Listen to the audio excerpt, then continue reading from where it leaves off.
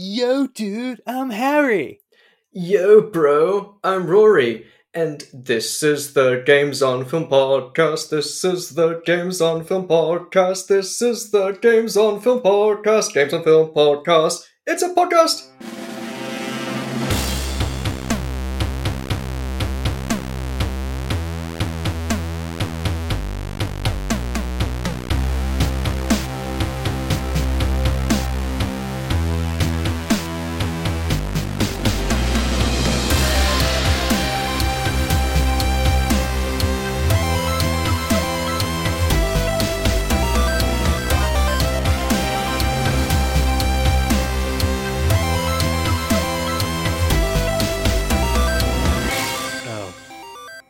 Bogus, dude.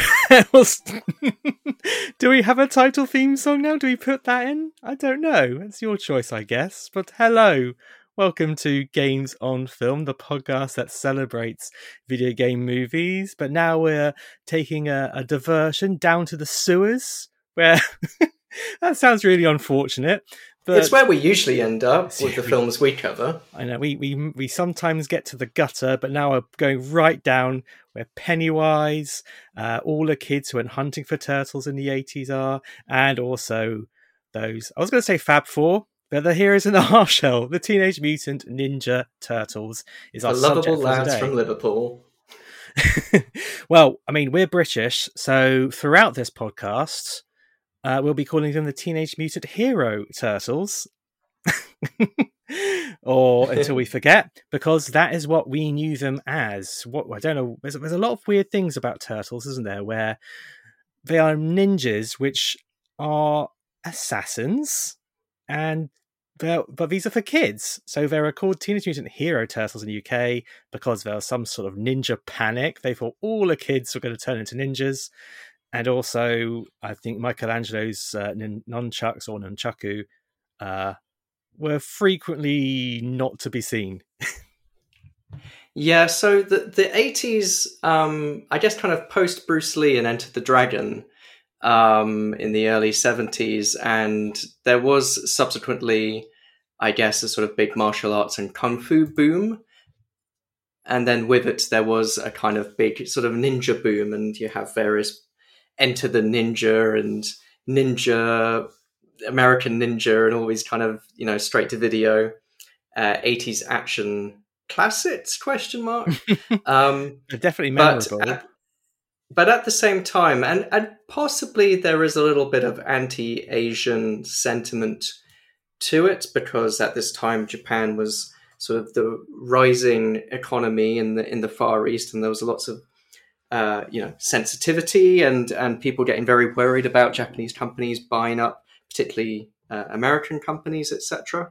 But sort of regardless of that, there were a lot of instances in the 80s where anything which involved nunchucks specifically, or kind of ninja stars sometimes, and I think also noticeably stuff like flick knives and butterfly knives were kind of cut regardless of the rest of the rating. And it's funny watching those films growing up and then watching them again later on, where this footage has been reinstated, where all of a sudden the bit where like a thug suddenly has a knife in their hand which comes out of nowhere, it was because it was a flick knife and that was kind of excised.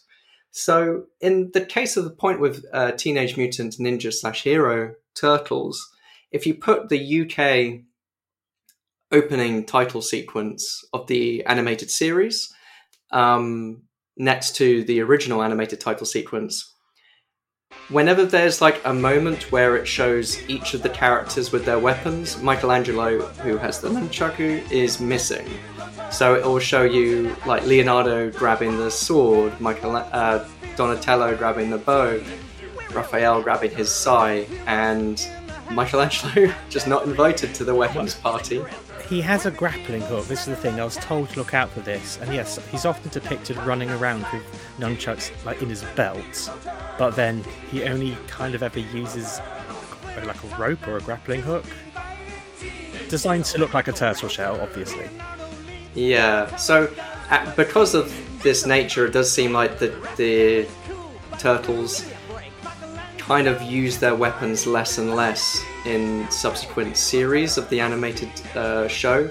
It got to the point where in the live-action film Teenage Mutant Ninja Turtles 2: The Secret of the Ooze, they had to cut a sequence in which Michelangelo brandishes some sausages nunchuck style. Mm-hmm. Because, kids grabbing the sausages out of the butcher shop and like laying waste to the town, beating up dogs, terrorizing cats, mothers and aunts, it's just saying it's a nightmare situation. Yeah, there was the great sausage nunchuck epidemic of the late 80s. So yes, there was a lot of issues with James Furman, who was the director of the BBFC, the British Board of Film Classification at the time, very much like making it his sort of like quest to remove all evidence of nunchucks in anything that passed their certification. But yeah, it's one of those like strange moments in British film and TV history, which the rest of the world kind of find sort of like cute and bizarre, and we just find distressing. Yeah, I think there is a wider conversation, of course, about how it's the classic thing where violence is okay as long as you don't see any blood or anything like that. I actually reread, I'm sure I read it before ages ago, but I today reread the very first issue of the original Teenage Mutant I'm going to say Ninja Turtles. I was just joking earlier. Teenage Mutant Ninja Turtles, issue 1. I think written and drawn, I think, by Kevin Eastman and Peter Laird, who are the creators. And, because they had no idea of what was going to come next, it's a very short, quite exposition-heavy story where, spoilers, the Turtles fight Shredder and he freaking dies at the end, and there's a lot of blood. I say a lot, but it is not the friendly kids Turtles that I think we're mostly familiar with. And I've got this sort of begrudging respect. I say begrudging. I just got this respect for Kevin Eastman and Peter Laird, who I think have been very open with how much of a sellout they are. I think we're sometimes like side-eyeing people for being sellouts, but I think they've become like the stewards of the Turtles since the franchise started, which is almost 40 years old now. Oh yeah, I guess 1984 was the first comics. Yeah, and so I don't know. I feel like it's a bit of a success story, and I just think they just seemed quite supportive of the cartoon series, even as it's completely made the lovable Turtles like really chummy and very fluffy. I guess it's the John Carpenter response to when he was asked about his remakes and how he's just like happy because he gets like a big fat paycheck out of it. Like, he doesn't care. And I think there's obviously maybe a bit more care in terms of how this is, but it's the thing is that it's one of those franchises which is flexible enough while still having the core components for it to be whatever it wants to be for different audiences. And as you say, the fact that it's been going around for almost 40 years, there will be 3 or 4 generations within that which will have their own Turtles, and that will be the series or films or games that they've watched or played that will speak to them. And I've caught some of those later iterations, and like what I've seen has not been bad, which has been quite nice. You see sort of reboots of some of your favorite franchises, you think, oh, this really is not for me. But I've seen more later stuff, which still seems to be fun for everyone. It's kind of cool. The original basis of the comic was, in a way, a sort of parody of comics, and it's funny how a parody, which I think they kind of cited and combined elements of X-Men with the mutants, New Teen Titans with the teenager stuff, Daredevil with the ninja stuff, and Howard the Duck with the sort of anthropomorphic, wisecracking character stuff. Yeah, I think for me, the Daredevil stuff is the most obvious because of the foot. I think in Daredevil, the ninjas are called the Hand, and in here they're called the Foot, and their sensei, sort of Splinter, is like Daredevil stick. And in the issue I read, it seems clearly set in the same universe as Daredevil, because I think they say an old blind man was about to be hit by a truck which had like radioactive stuff in it, and like the 80s were big on trucks of radioactive stuff. I just fucking love it. But it could absolutely be Matt Murdock pushing the old man out of the way and getting blinded by some ooze, as it were. Ultimately, the parody becomes, as great a success in its own right, and then that begets other things that it then in turn influences. So as well as, the ninja boom of the 80s, there was the anthropomorphic crime-fighting animal boom that came subsequently to Teenage Mutant Ninja Turtles. And I'd like to play a quick game with you, Harry. I'd like you to sort out the real Turtles inspired animations from the fake ones that I've come up with. I'm sure they're all going to be brilliant, though, so I'm going to be really sad I won't be able to look up some of these on YouTube later.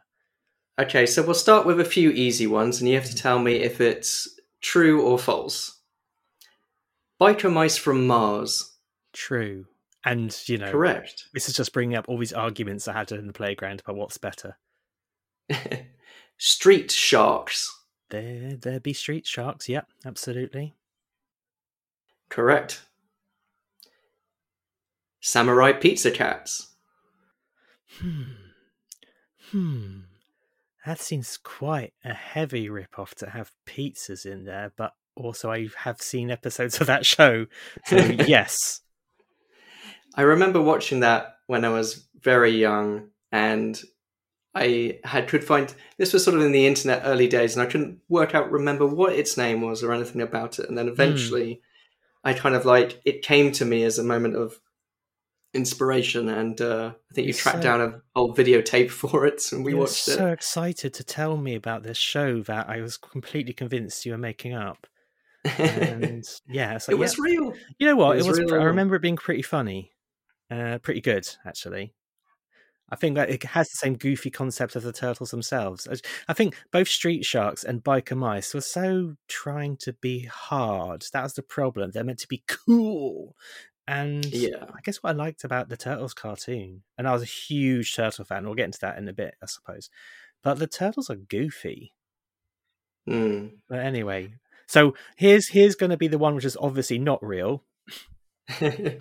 Are they as goofy as Extreme Dinosaurs? Oh God! Actually, well played. Doing a slow clap here, because Extreme and Dinosaurs is like, it's like that. Is it like Jordan Peele sketch where he's like the Gremlins 2 script doctor? And he's like, everyone's like, it's extreme, it's dinosaurs, it's extreme dinosaurs. I'm going to say that is true, but I'm not doubtful. I don't know. It is true. Oh my God. Were they teenagers? What? How do you make a dinosaur extreme? Give them muscles. So they are humanized then. They're anthropomorphized. Yeah. All of these are anthropomorphized animals. Extreme dinosaurs. Okay. Jeez. Big city bugs. Oh my God. Oh, I don't know. I'm going to say it's true. It's false. Oh, right. So please, I want the first episode on my desk by the weekend.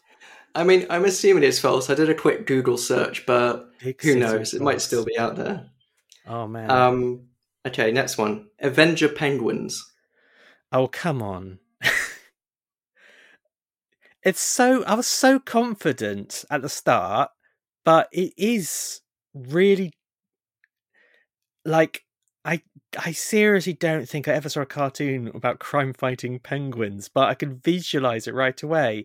And running, it's even though they're like superhero penguins, it will always be set in the Arctic, and they just land in a spaceship, and they sort of run towards the camera with like tattoos and quacking for some reason.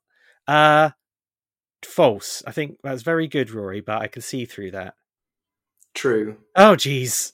Well, I mean, that's a little bit of a... So that was a Cosgrove Hall animation, so it was Right. almost like a bit of a parody of a parody of a So parody. it's like Banana Man. Yeah, they're penguins who are Avengers and they ride on motorcycles, so Blimey. it still counts. I'm checking out Avenger Penguins. Okay, just a couple more then. Warriors of Lunar Fury, aka Wolf. So it's WOLF, but it stands for Warriors of Lunar Fury. WOLF. Okay. And gosh, are they wolves? Yeah. Okay.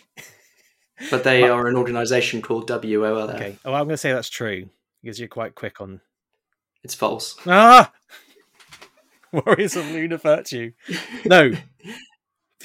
Warriors of Lunar what? Warriors of Lunar Fury. You're Fury. thinking of Warriors of Virtue. I was. Which was the Owls. movie which had anthropomorphic kangaroo ninjas. Oh, yeah. That was not based on anything at all, but they decided to ride that turtle wave. All right. And Save the the last best for one, last. Road Rovers. Oh, God. That's such a good pun title, because I'm assuming they're dogs, right? Mm-hmm. On motorcycles? In, like, metal armor suits. In suits? Okay. I just thought it would be like a cross between like 101 Dalmatians and Mad Max 2. That would be good. I'm gonna say false, because I don't get the suits thing. It's true.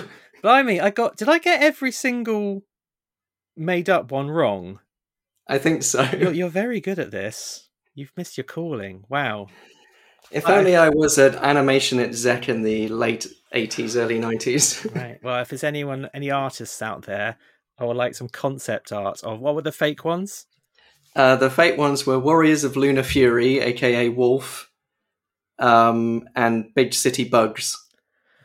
They're just... I mean... You got wolves out at the moon, and they, I guess, live on the moon. It's like every time a wolf howls at the moon, they'll be like they're calling to their intergalactic brethren. Oh God, I'm going to be thinking all week. Oh, I mean, I'm so hyped. But I guess this basically does illustrate the influence of the Turtles, because yeah, everyone was producing cartoons like this, and a lot of them were kind of dead on arrival, but there were toys to sell, and kids would lap them up. And I think sort of also crucially in speaking about video games, there were, I guess, the main key video game inspired by the Teenage Turtles, not based on, were Battletoads. Oh, yeah. Mm-hmm. Created by Rare back in 1991. And they recently had a kind of comeback game in 2020. They're also famous for having done a team-up crossover game with Double Dragon. Of all concepts, but that just kind of like shows just again like the big action amphibian / reptile boom, and also notably is the Cheetah Men. Blimey. Who infamously appeared in the Action 52 multi-game NES kart, which was an unlicensed but legal, technically, Nintendo game in the early 90s. And this is notable for not only being one of the worst video games of all time, but it also has a banging theme tune. Wow. for the Cheetah Men.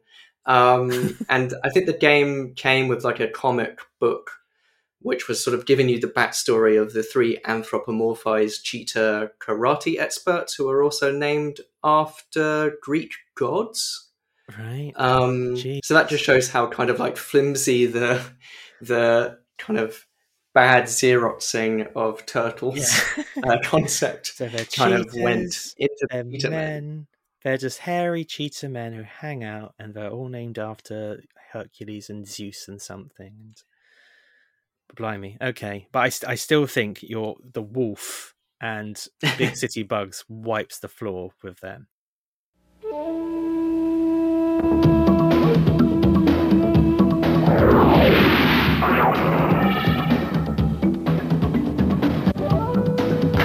I say, dear chap, shouldn't you go on a diet? Are you talking to me? Maybe if these guys would make these holes bigger, I could fit easier, know what I'm saying? Hey, man, I'll help you out. No worries, no. Come on, guys, we have work to do.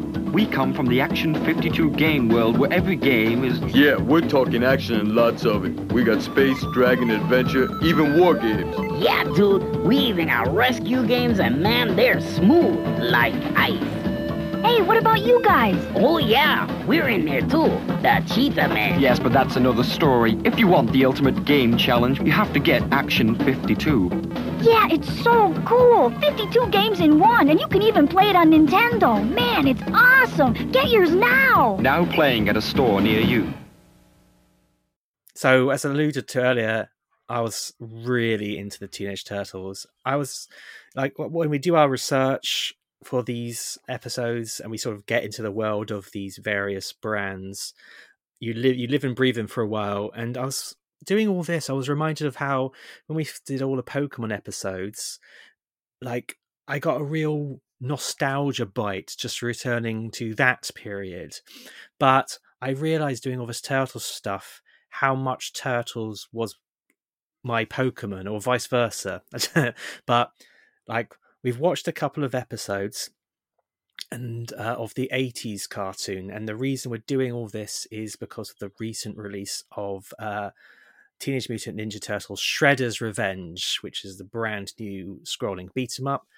And it's been announced, of course, there's going to be a collection of all the Turtles games coming out. I say maybe 13 games, I think, which is coming out later this year.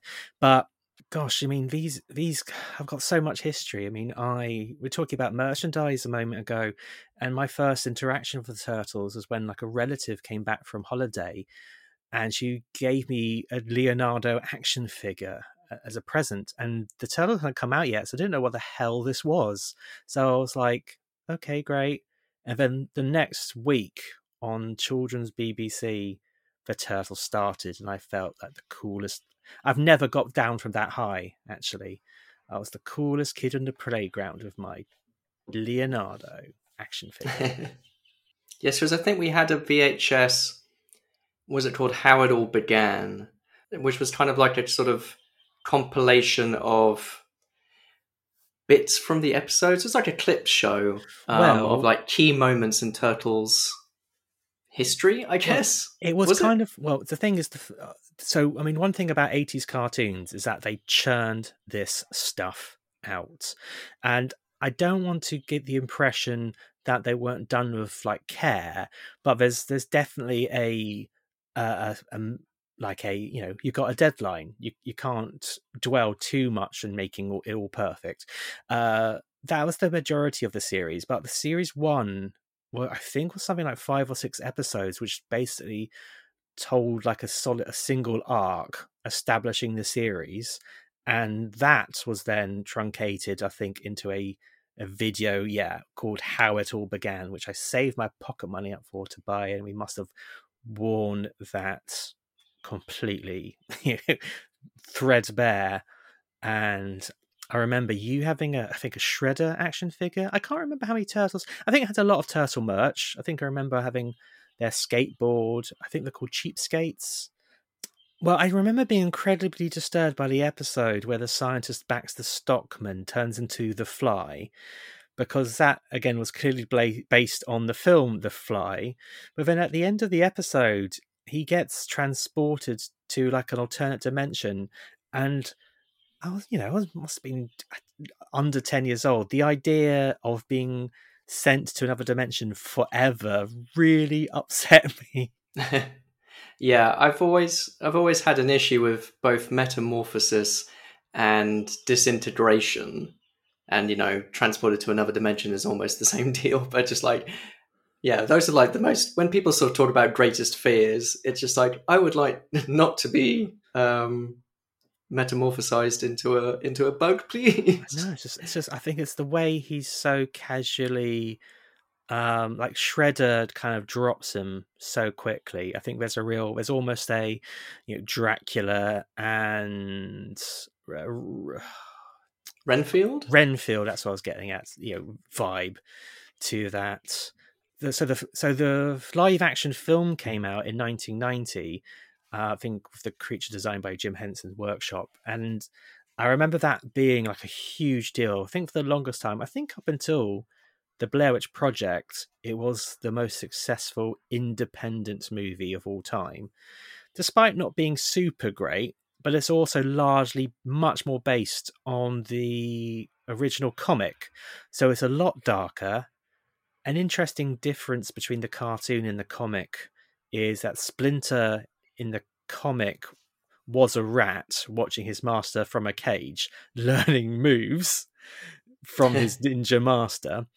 In the cartoon, I guess for some reason they decided to make it that Splinter was a human first, who then becomes a rat because he gets mutated by the ooze and he hangs around with rats so much. Anyway, you can get very bogged down looking at all the different minutiae of Turtles, but yeah, the same thing happens in the post-credit sequence of Ratatouille as well. Linguini eats the forbidden ratatouille. Oh man. I mentioned in the last episode how much I love watching like interviews with actors who are doing touring live stage show productions of a brand. We did Mortal Kombat last time. There's this amazing clip of a live show of the Turtles being interviewed by Oprah Winfrey. Mm-hmm. And they're asked, April's there, April O'Neil, the reporter, and they're asked if they... Why isn't she doing the interview? It's true, isn't it? She's a goddamn reporter. But Oprah asked, have you ever really wanted to get it on with April? Or not in quite those words, but the reply, and I think they used the expression, she just can't hold her breath, causes stunned expressions in all the kids. So all these close-ups. I don't know if the clip is edited, and I don't particularly care, but the snapshot to these wide-eyed kids trying to picture maybe a multi-turtle gangbang with a suffocating April is it's classic. I thought when you said stunned expressions, I thought you meant the animatronics on the turtles' heads went wrong and they just no, their jaws dropped. But I do remember watching, I think, Live and Kicking or Going Live, and they had the turtle masks from the film in there, and you saw all the animatronics and that's how faintly horrifying they looked. Guys, let me ask you this: do you sometimes wish that April was a turtle? Whoa, definitely. Conceptually, that works for me. I've been trying Where you going? Oprah. Man, I cracked myself up. Oprah, I've been trying to talk her into an interspecies relationships for months now. Whoa, Raph, chill, man. And she won't do it, She can't hold her breath. No, she can't do it. The biggest problem is she can't hold her breath long enough, Well, okay, coming up, the Turtles are going to perform their hit. Did you want to say something? I just wanted to say that the one thing about the Turtles being a reporter, it's hard for me not to analyze. But I will say is that I do miss animatronic actors, and in that respect, and I think the animatronics in the first film still kind of hold up a little bit. I think they get a bit ropier in the subsequent live action movie sequels. Yeah, increasingly ropey. You kind of forget that these films were not... A lot of stuff wasn't made to be seen in 4K. Yeah, they do end up sort of looking like haunted theme park animatronics rather than living, breathing mutant turtles. I kind of just watched a clip of the movie again because I was looking up again video games in turtle lore, or in video games and turtle media, and I remembered in the Foot Clan's lair they had some arcade machines, and basically the Foot Clan in the live action movie are trying to hire kids, wayward teens, etc., and they do it in the sort of Pinocchio Pleasure Island style, where their lair, a bit like the lair in Double Dragon actually, but just a lot cooler. It's just to interrupt, it's so playing on grown-ups' fear of kids having fun and being in gangs and hanging out with their friends. Yeah. Apart from the gang recruitment, which I guess is the point, you give the kids what they want and then they steal things from people or smash up shops or whatever on the on the down low, as it were. But you have like, arcade machines. You have like this skateboard, like slalom ramp thing going across the whole layer. You have Sam Rockwell handing out cigarettes. It's, kids dream of that kind of stuff. I know. I guess what you're saying is that if you and I ever went to that cursed island from Pinocchio, we'll be donkeys, like almost immediately. We're Teenage Mutant bro donkeys. We'd get fully lamp-wicked. Oh, he's gone full lamp-wick. Oh. Teenage Mutant Ninja Trauma.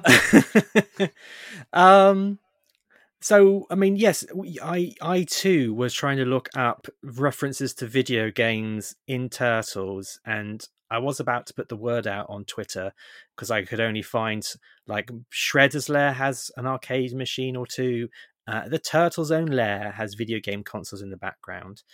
But then I just went onto Wikipedia, I went through all the episode descriptions and just searched for the word video, and lo and behold, I got a couple. So we'll talk about these 2 episodes from the 80s cartoon shortly. But just before we do, I mean, we are doing this because of Shredder's Revenge, which I don't think you have, do you? No. Well, I got it day one because these Turtle games, I think we'll talk about the other Turtle games a little bit later, but it really does feel like all the previous Turtle games have been leading up to this one. It's a scrolling beat 'em up, and I think the people who worked on this also worked on Scott Pilgrim versus the World, the video game. So, I mean, Scott Pilgrim is a wonderful game as well. All these games have beautiful, beautiful pixel art and fantastic music. But for some reason, Scott Pilgrim locks a lot of its special moves behind like XP, and you have to basically grind to get any sort of decent attack or defense moves. The Turtles game I'm playing now, it has a story mode where you do upgrade, but at the very start, you still have all your base level moves and defense. It's all great, and so you can quickly start fighting with just one button, like an evasive move, and you can like juggle fighters. And I really feel just like anyone who's ever been interested in Turtles really needs to pick up this game because the original voice cast is mostly back. I mean, some have departed, but anyway, that's by the by. It sounds like Turtles, it looks like Turtles, it feels like a game which would have been made back then if they had the technology, and it's just really, really satisfying to play. And seeing like all of the enemies, and in fact one of the bosses is like the villain of one of the episodes we're going to talk about, who pops out of an arcade machine. It's just like being there with your friends again, and yeah, it's a massive nostalgia hit, and it just plays very well. So yeah, I guess we're talking about Turtles and video games. The Turtles just seem, as a concept, seem absolutely built for games. Would you agree?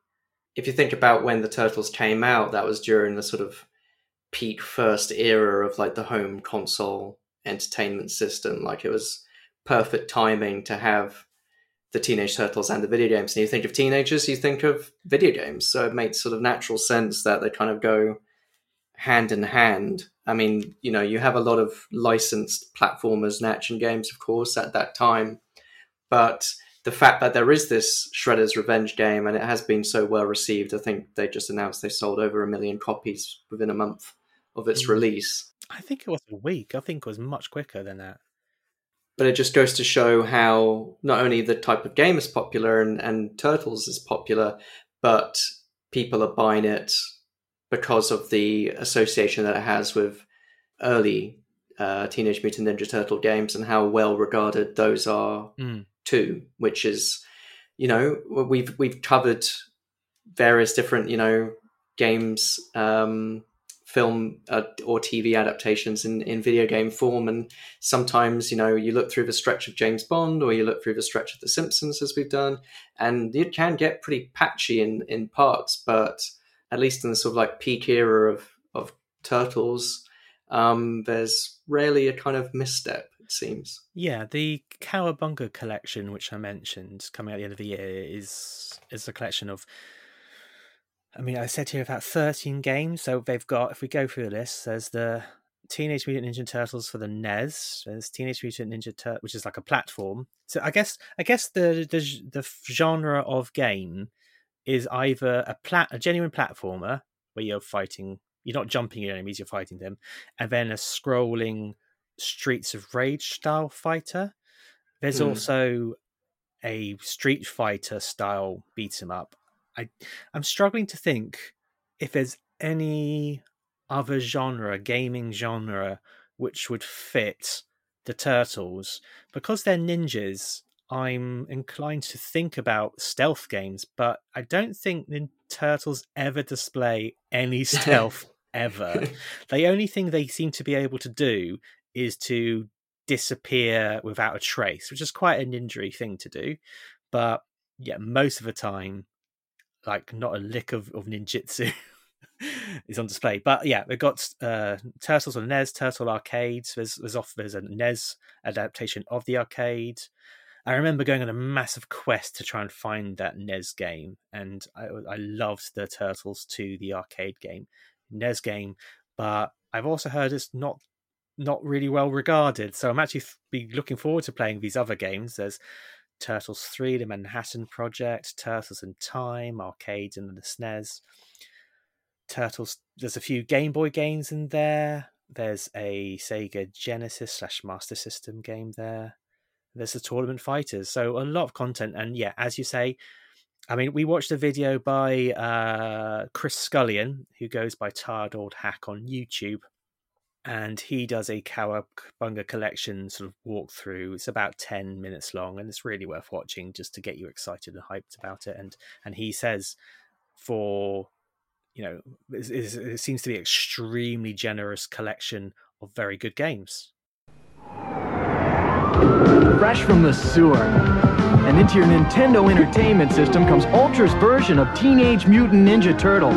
Now you can take control of these heroes in a half shell as they nunchuck, swim, and bazooka blast their way through sewers and streets, ridding the world of rival robots, wretched ruffians, and the evil Foot Clan forever.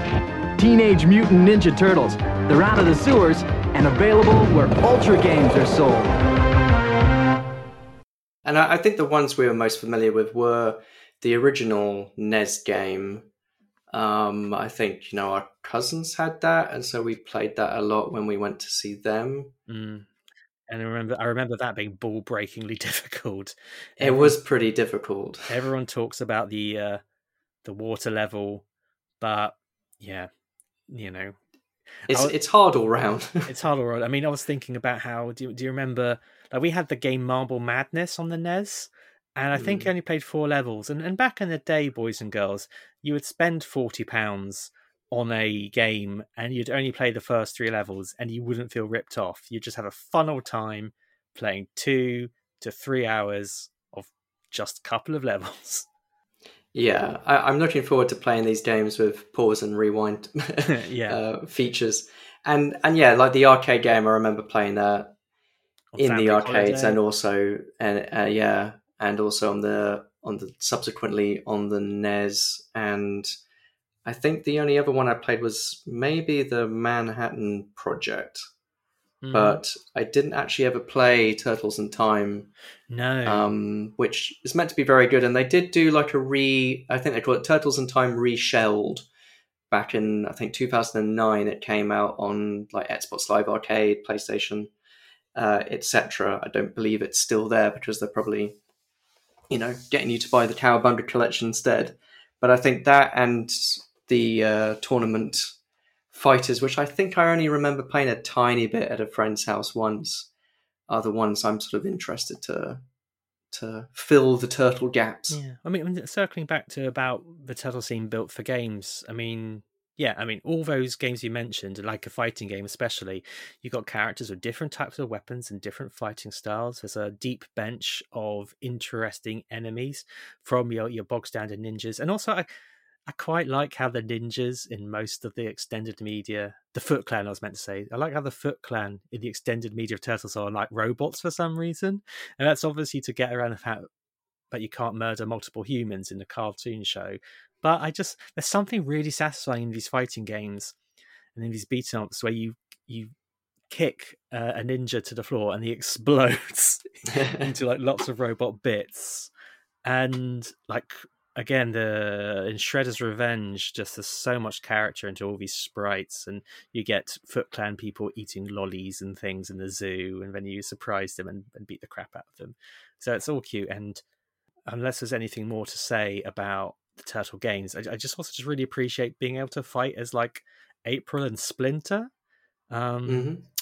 It's just nice to see the cast extend and not always have to be green, because it ain't easy being green, as we know all too well. But yeah, I just got a soft spot for the extended cast as well.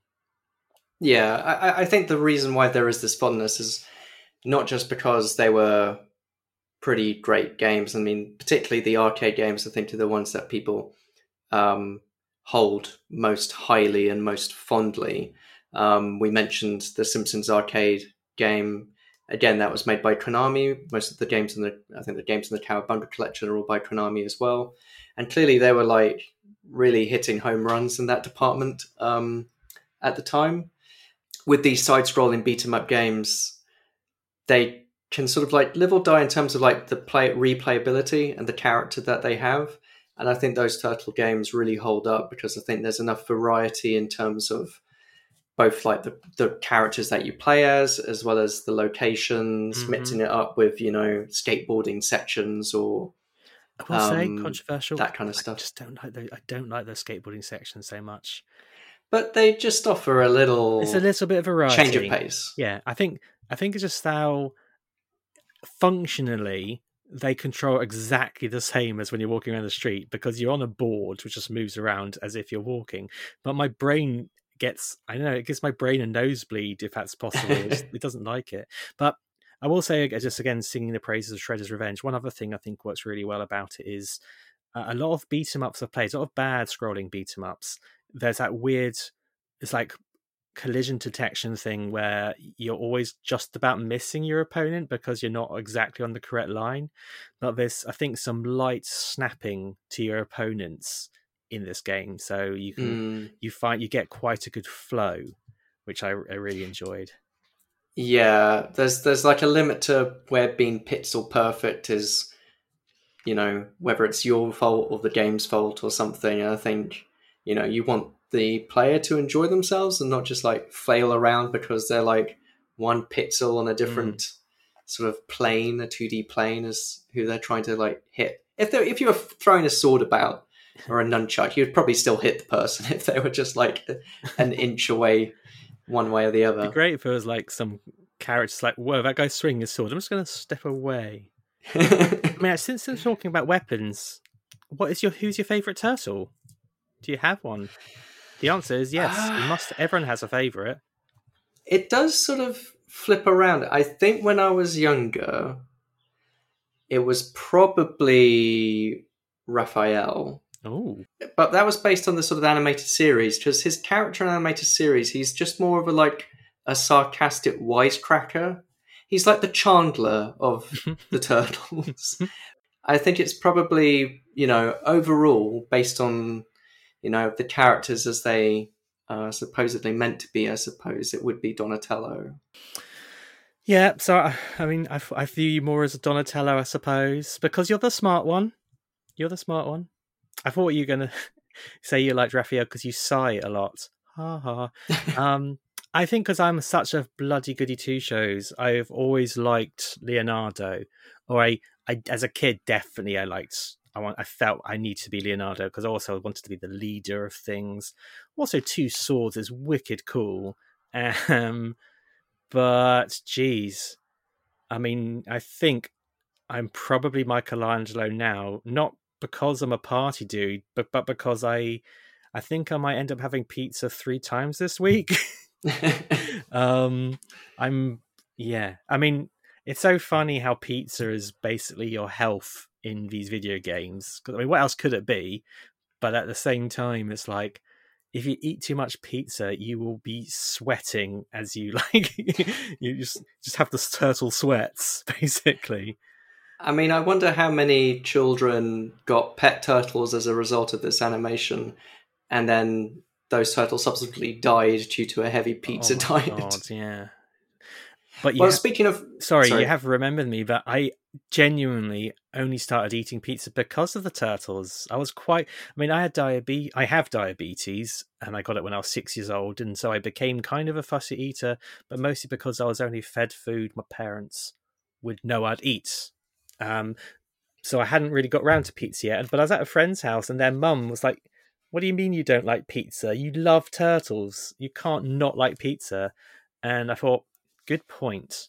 And that's how I was started down that pizzeria path. That's how it all began. Mm. Well, actually, speaking of turtle ranking of preference in video games, in Splatoon 2, to mark the launch of the Rise of the Teenage Mutant Ninja Turtles animated series, they did a couple of Splatfests in which players picked a turtle to be on a certain team, and the winner of those Splatfests saw their turtle, beat the other one in the popularity stakes.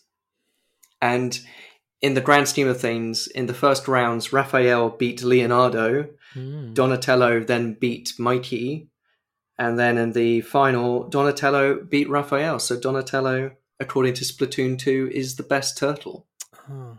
But in that Chris Scullion video I mentioned, I think a lot of people like Donatello because of the range of his staff. That's actually the character I started with, playing Shredder's Revenge. So, I mean, he just seems like to be an all-round decent guy. Yeah, I'll date Donatello.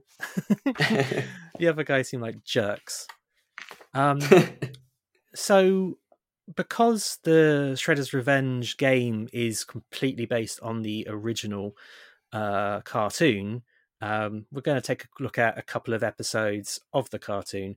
I did actually look at later iterations of Turtles, and there are video game episodes later on. And I guess what you can probably look at how society views video games differently as the years go on. I think I watched one. Now I'm going to struggle with the name. I think it was just called Teenage Mutant Ninja Turtles, but it's a 2003 one. But I think we're going to look at the two episodes, just going to have a quick chat about them. So Leonardo versus Tempestra from season 4, and Krankenstein Lives from season 6. And like the first episode, episode 33 of season 4. So this is what I'm telling you when they're churning them out. And I think like the director would like direct an entire season, and rather than like individual episodes. And also it's worth noting that the titular Tempestra, who's the cybernetic villainess of this episode, she is a boss in Shredder's Revenge. I don't know if she's voiced by the same actress, but I think I suggested us looking at this episode just before I got to her in the game. So I was like, oh, wicked.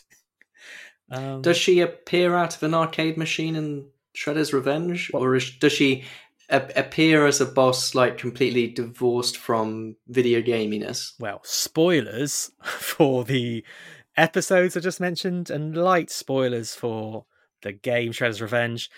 Yes, there's an arcade section of a mall. You have a fight in the mall, and then at the very end you get to a Tempestra arcade machine and she bursts out. I mean, it's called Shredder's Revenge. The most of the game is you fight through a level, and what's quite good is that they're quite short levels. I feel like the Scott Pilgrim levels took forever to get through, but here there's about 15 or so levels which are a little bit shorter.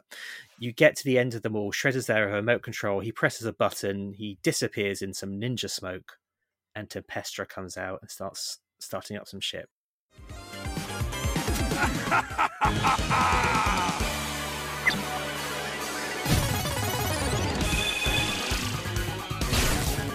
Behold the might of Tempestra. It's game over for you, Tempestra. Let's have a look at Leonardo versus Tempestra. I mean, I was going to suggest we read the entire synopses, but I think one thing which is quite clear in both these episodes is that they're not actually about video games, really. They're video games. They don't have anything to say really about video games apart from addiction. Like, video game addiction shows up in both episodes, which again, as I feel, is a very like parental, like, don't, your eyes will go square, don't play too many games and stuff like that. But these games are usually means to an end. Tempestra, though she is she's the star of a video game called Tempestra's Revenge, and she ends up popping out of the game when like a lightning bolt hits the arcade. But then she's just basically your average baddie with powers. She can fly, she can make monsters, she can turn water into ice.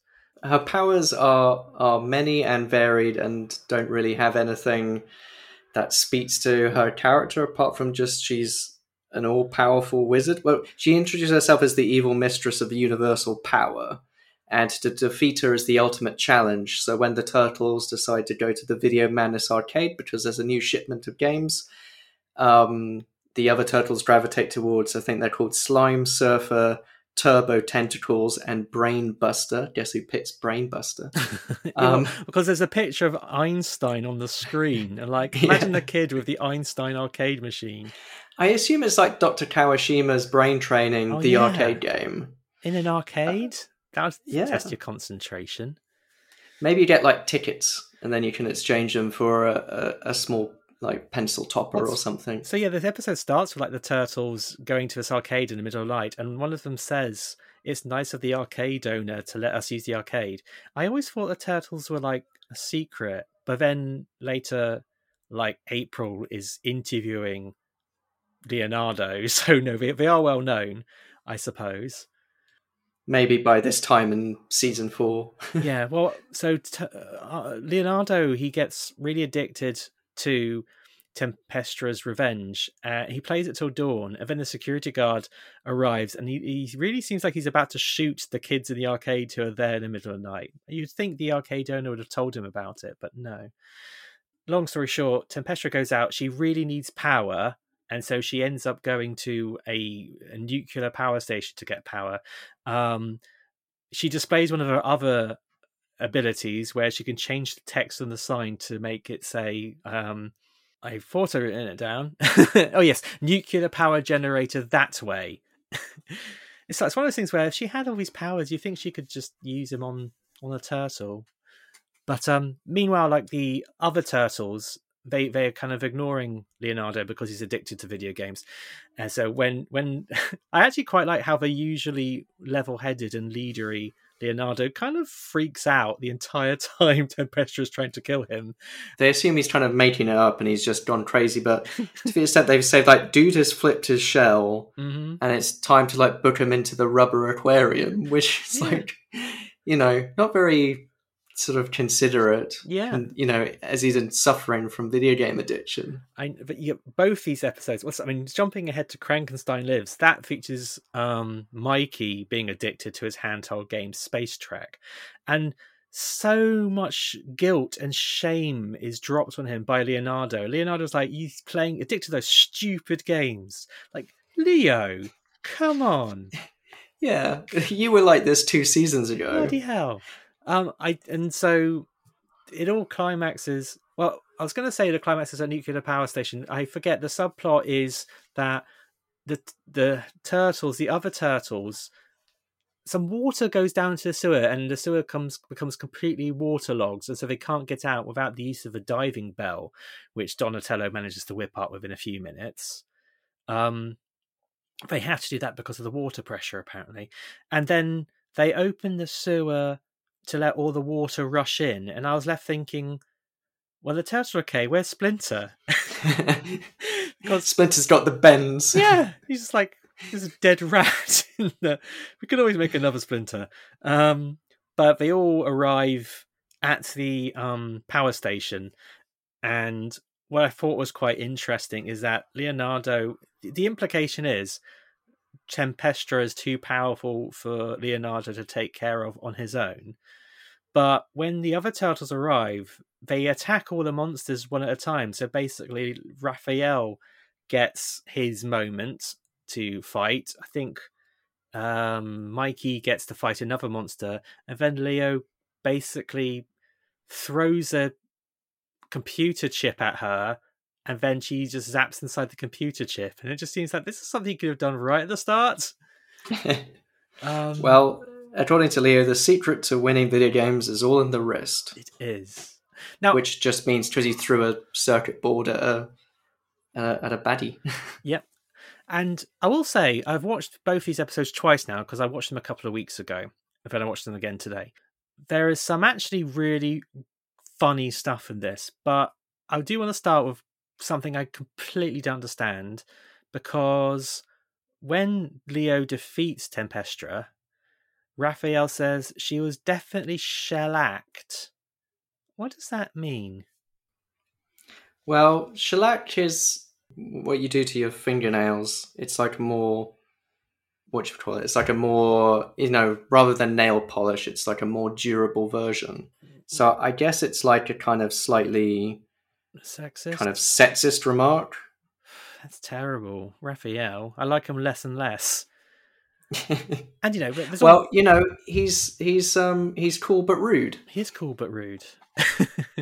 I don't really want to dunk on these two episodes because they are cheapish, like 80s, early 90s cartoons, and so like when the turtles are in their raincoat and hat disguises, you got to ignore the fact that their massive mutant feet are also on display.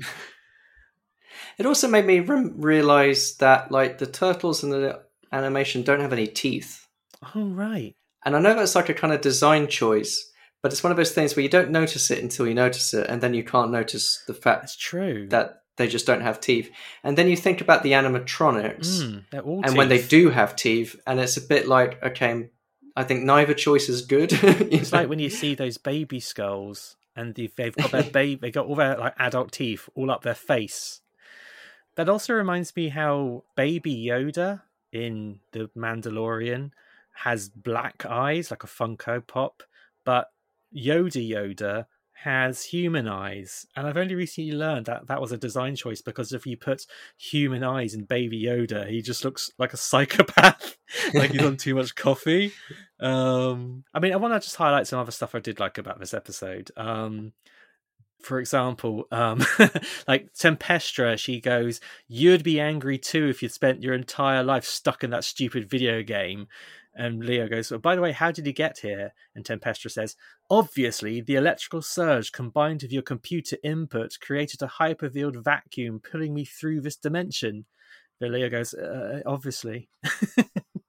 It's all in the performance, you can spin some gold out of this pig's ear sometimes.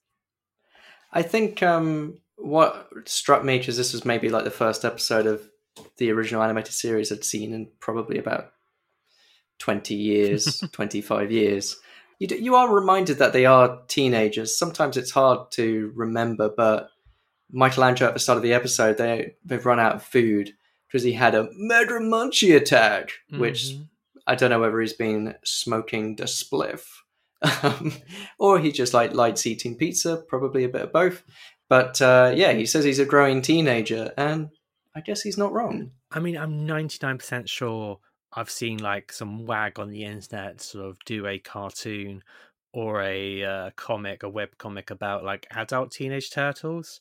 But I still think, what would the turtles be like today? They'd be probably like on message boards freaking out whenever like a woman or a person of color appears in any of their favorite shows, and like that's real sad. No, these turtles, they're cool. They'll be Teenage Mutant Ninja TikTok.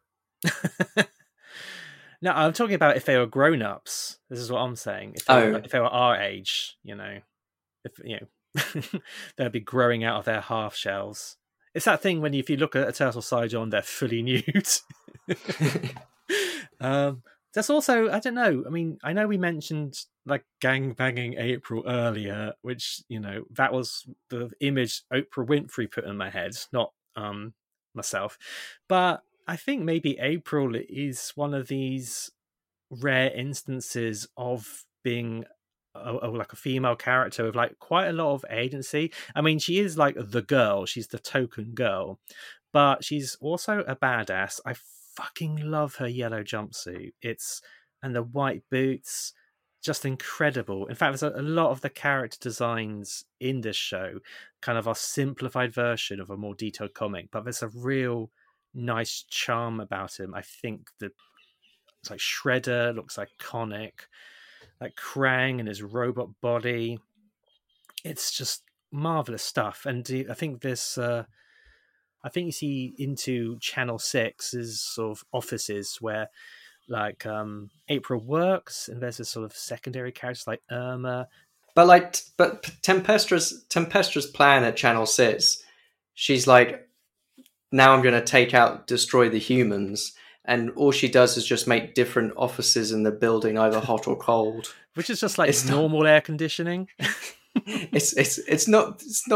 I mean, later that she then tries to destroy a nuclear power plant, but it's like it's not the most sort of extreme, like maniacal laughter plan, is it? You've reminded me that I think she decides to destroy the power plants when like it's her last choice, and so she runs towards a completely exposed, massive like lever or switch, which is basically implies pull this if you want things to go boom, which seems like a very bad thing to have in like the middle of a nuclear power station. Oh, scope out all those games! Power up! This place is video heaven! There's Slime Surfer! Radical! Forget that. I'm playing Turbo Tentacles! Oh, there's Brainbuster! I've been waiting for a chance at that one.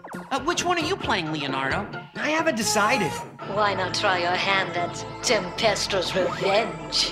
Huh? Or are you afraid to accept Tempestra's challenge? Me? Afraid? I've beaten every game in this arcade, at least twice. Wait a minute. I'm talking to a video game here.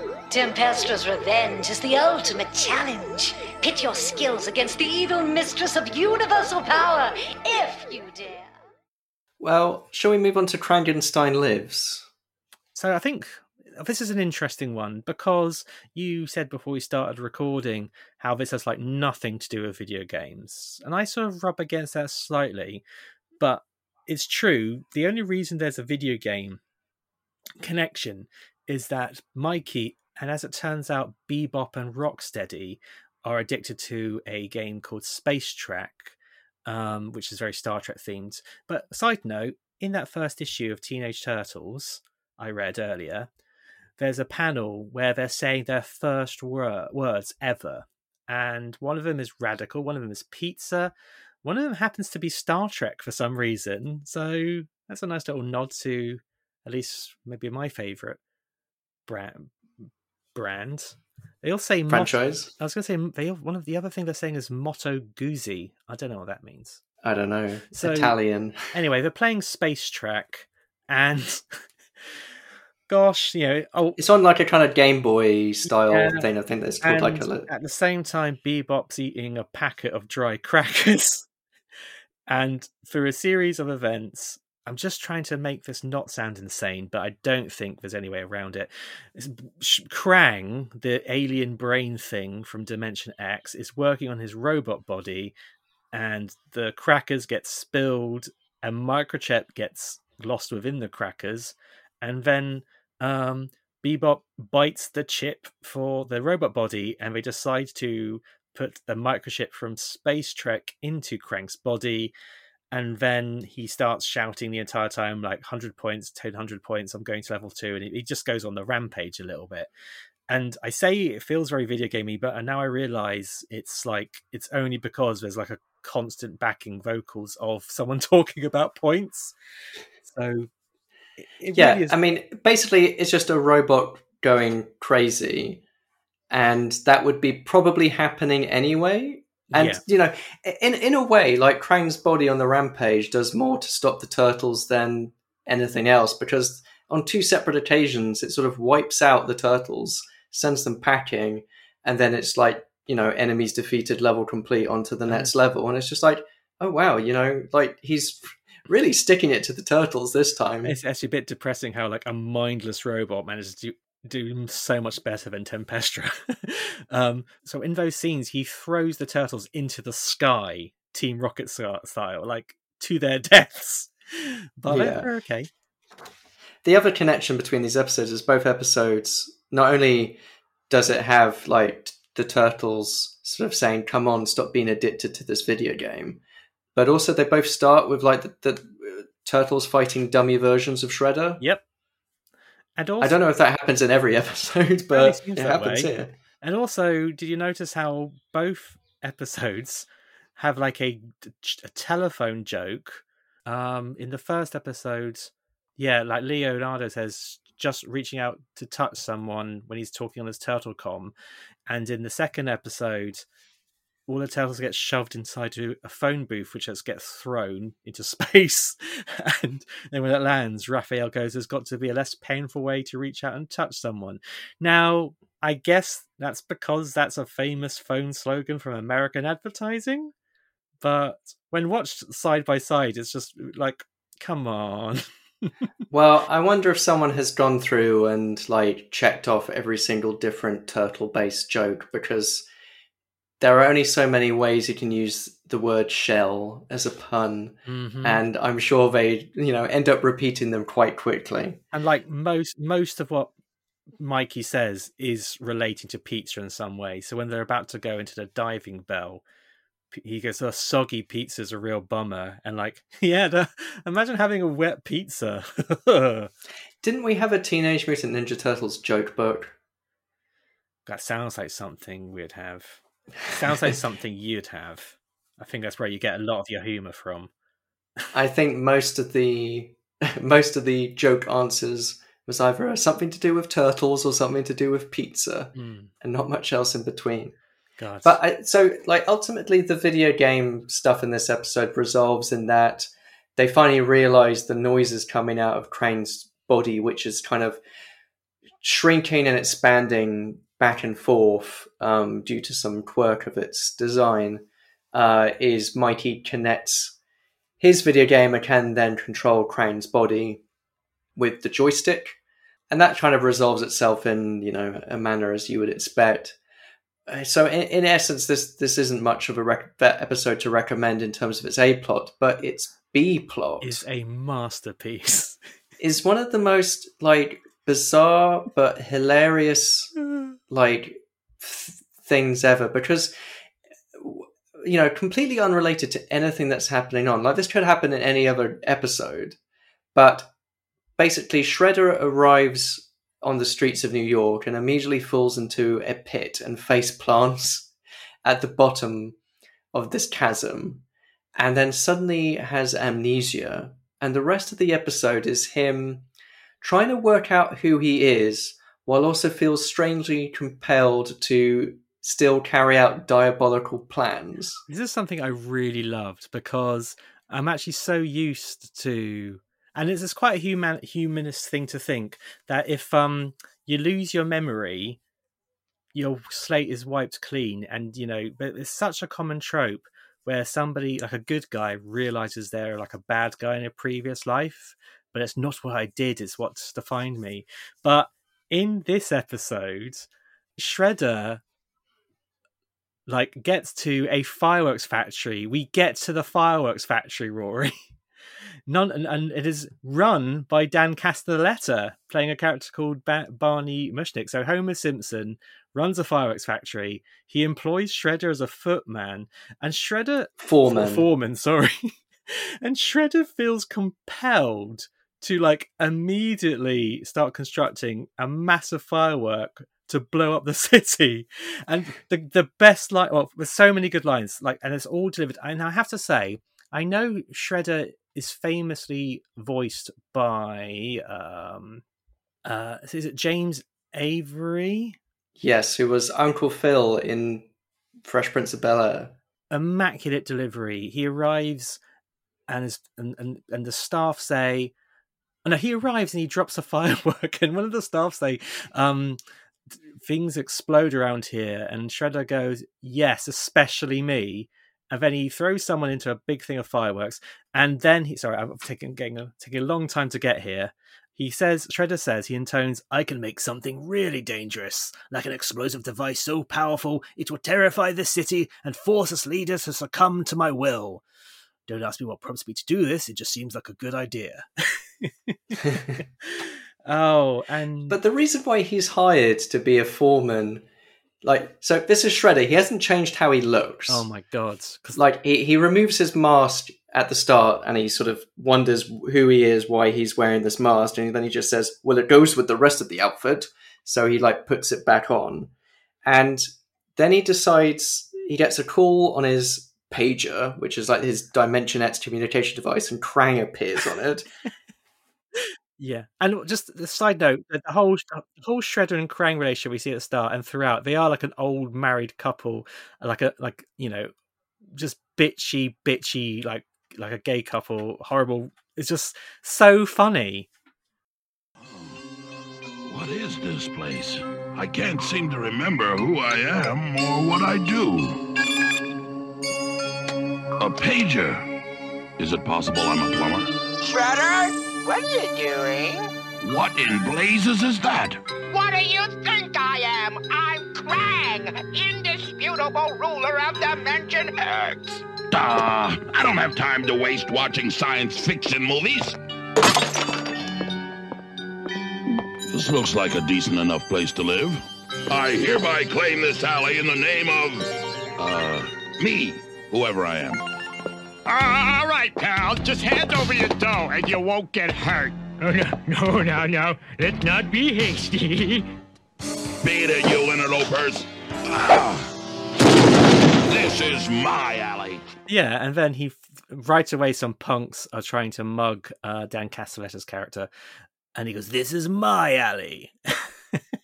And then he saves the guy, and the guy says, "I work at the fireworks factory," and Shredder goes, "Work? Ugh. For some reason that word fills me with disgust." And then the guy goes, No, you be in charge. In charge? That I can handle. It's I just couldn't believe it. I felt so blessed to be searching through these video game episodes, and the Tempestra episode is kind of what I'd expect from a Saturday morning cartoon. Somebody here decided to just show the world how good a writer he is, but the performance as well, just all these bits where Shredder turns the camera, it's just it's the thing incredible. You can only realistically do in season 6 of a very long running animated series to play with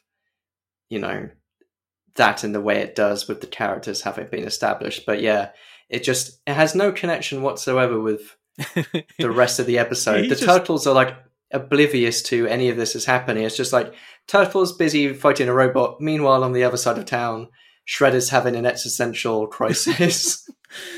Yeah, and the stuff before he loses his memory is also good. We are introduced to Krang working on his robot, and Shredder's got his hands behind his head, his legs up, and he's just in his office chair. I don't know. It's just, again, because we've not watched episode 1 of season 6. This is episode 2 of season 6.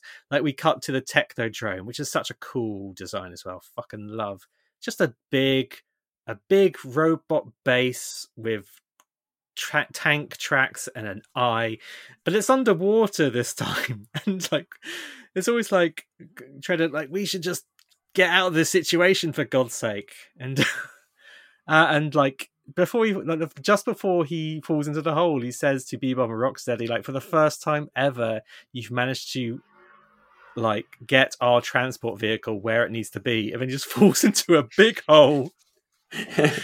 Oh, so you can find just Shredder's bits on YouTube. I think it's something like Shredder being fantastic for 20 minutes or something. So yeah, I would heartily recommend watching that. But I was watching some other clips of Shredder and Krang's relationship, and there's bits where like the Technodrome gets transported to the Dimension X, and I think like Krang is delighted because he's finally home and he can finally subjugate the planet or the dimension. And like Shredder has a real hissy fit, and he takes off his mask and says, "But I don't want to rule Dimension X. I want to rule the Earth."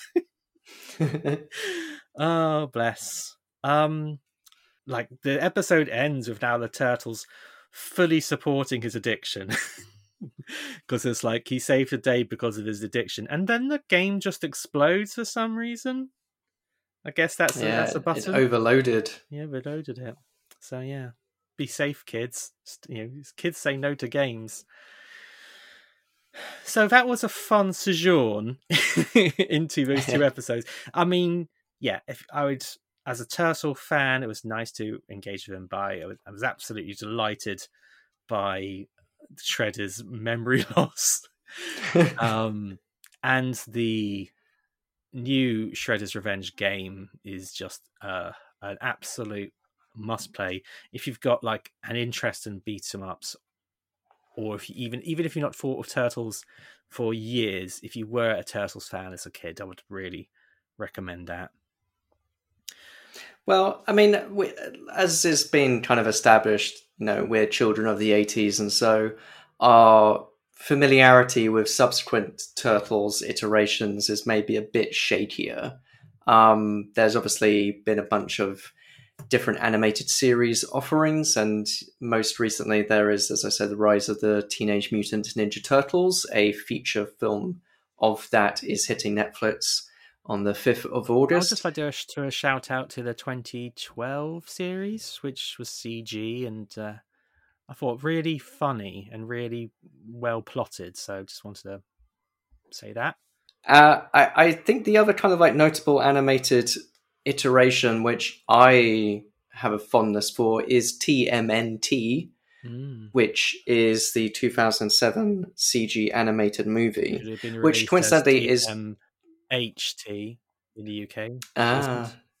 Not this time. We're okay with nunchucks and ninjas now. But this was directed by Kevin Munro, who directed the Ratchet and Clank movie, which we covered on a previous episode of the podcast. Yeah, we did that. But what sort of... I watched this film for the first time on a plane, and I wasn't very expecting it much. And I know that people say that you get more emotional watching films on planes, and you kind of like them more or get invested more. But this film is interesting that kind of it's post-Shredder. It's like the Turtles have vanquished Shredder, and it's a bit like, well, what now? And it's all about the sort of... Mainly, it's like Leo and Raphael. It's basically like Captain America Civil War. Before that was a movie, but I guess it was a comic. Because you have like Leo and Raphael like fighting each other. And it's so dramatic and heartbreaking. Well, I mean, I think that's when you get the characterization of Raphael right, because he is like the hothead, and naturally hotheads might want to be in charge. And so yeah, that works. But I'd recommend that. It's got Nolan North plays Raphael in that movie. In it as well. What does he play? I forget. He plays like spoilers, the villain. Okay. Is the villain bald, or is he playing? Is he playing a whole head of hair? I can't remember. He's played a poo in the Emoji Movie as well, so he's got range. It's got like Chris Evans as Casey Jones, Sarah Michelle Gellar as April O'Neil. I can't remember watch this again now, because I remember you showing this to me, and you are right. It was genuinely good. So that's exceeded expectations. So that's what I'd recommend. I have not watched the Michael Bay produced live action films. Oh, I have. I think no. Here's the thing. Okay. Here we go now. I can't remember if I've watched the first one. I have watched the second one, and I think I watched that one on the plane, believe it or not. And the second one is doing its very best to bring the cartoon show to live action, because it's got Bebop and Rocksteady, and it is goofier. So I ended up surprisingly enjoying that one. but like you have to take that with all like the Michael Bay pinch of salt you can get. They're not directed by them, however. He pre-produces them.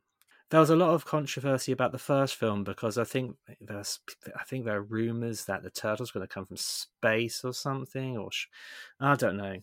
But I think it's been a long time since I've seen that one. But I think every time it comes on the TV, I try to put it on the TV, but it is so noisy that my wife wants it to be shut off.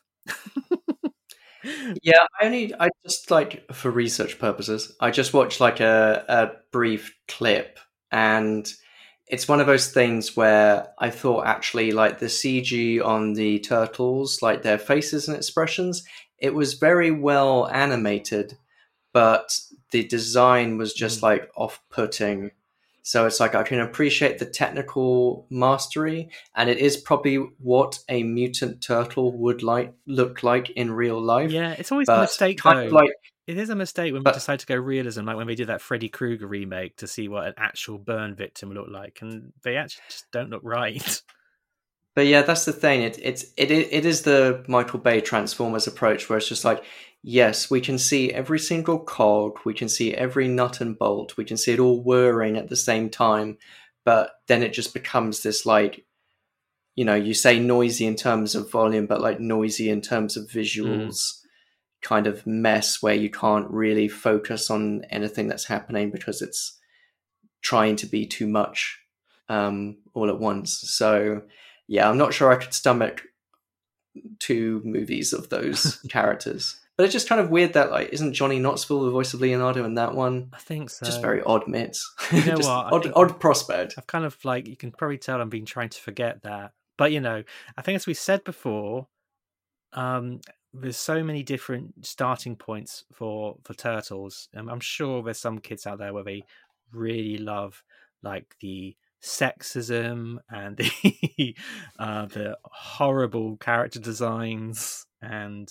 I don't know, the objectionable use of the Shredder in the first film. So anyway, you know, more power to you if you like that. But I'm so happy to know that I think there's certain franchises which are now kind of self-perpetuating, and I know there's like a conversation about like Marvels and Star Warses and how maybe it's not a good idea that everything's a sequel or a continuation of IP. I do longingly look at like what was in the top 10 at cinemas in like the 90s and things, and there might have been just like 1 sequel or 2, but like now everything is like a remediation, a recreation of something earlier. That all being said, there's just, again, I'm happy to know that the Turtles just seem to be going and going, and there's just something about them that allows them to fit into so many different mediums, and it just seems... It's nice that they're alive and well. Yeah, living in the sewer. Or alive and shell. Alive and shell. That's a good pun to end this on. Shall we just do a laugh now for like a good couple of minutes? At this, as Shredder, as Splinter says at the end of the Turtles movies, you made a funny. Well, I hope you've enjoyed this sort of casual conversation regarding do they have any other nicknames? The Heroes in a Half Shell? Turtle Power. Turtle Power, yeah. Gosh, we haven't even mentioned Vanilla Ice. I think I've got a genuine love for all those Turtle songs. I think we need... I mean, one great thing about Shredder's Revenge is there's some great songs in it which really feel of the era. And I think something like... Oh, God, I can't remember. Anyway, the music is great. Check it out. There's surprising artist involvement. I'm just trying to remember the name of the rapper. Yeah, there's a couple of from the Wu-Tang Clan, yes. Isn't there? Yeah, I mean, yeah, it's like I said, it's the flexibility. I mean, just speaking of other kind of, you know, before we wrap up, like the Turtles have made appearances in other games sort of subsequently. I mean, like we talked about the earlier versions of, you know, Turtles video games, but you know, those movies and TV shows that have come since have had their own video game spin-offs. There was also a kind of Smash Brothers style game, Teenage Mutant Ninja Turtles Smash Up. But apart from that, they've also made appearances in Tony Hawk's Pro Skater 5, Nickelodeon All-Star Brawl, as you might expect, and Injustice 2. Oh. They appear as fighters in that. Not in a Mortal Kombat game. yet, though, have they? I don't think so. They showed up in, I think Donatello shows up in a Direct Line advert. So right now, you can see King Valkyrie from Thor show up to sell insurance, and also I think Donatello and one of the Transformers. I guess it shows that people like us, we got the money and we desperately need insurance. Oh, great. Well, as I said, it's been a pleasure talking Turtles. In the meantime, though, how can people keep in touch with Games on Film? You can visit our website, gamesonfilm.witsite.com/podcast, for more information about the podcast and video game movies and TV shows and anything kind of in between the two. We're on Facebook, Twitter and Instagram at GamesOnFilmPod. You can email us gamesonfilmpod@gmail.com. All episodes of the podcast are available on Anchor, on Spotify, on Apple Podcasts, Acast. So do please like, rate, review, share and subscribe. You can also find on our website, as well as on our Linktree, ways you can support the show. You can find me on Twitter at Rory Steele. I'm at Only Man Who Can. And the music for this episode was composed by David Lightfoot. I hope you join me in a turtlelastic cowabunga in a minute. I've been Harry. I've been Rory. Take care and cowabunga!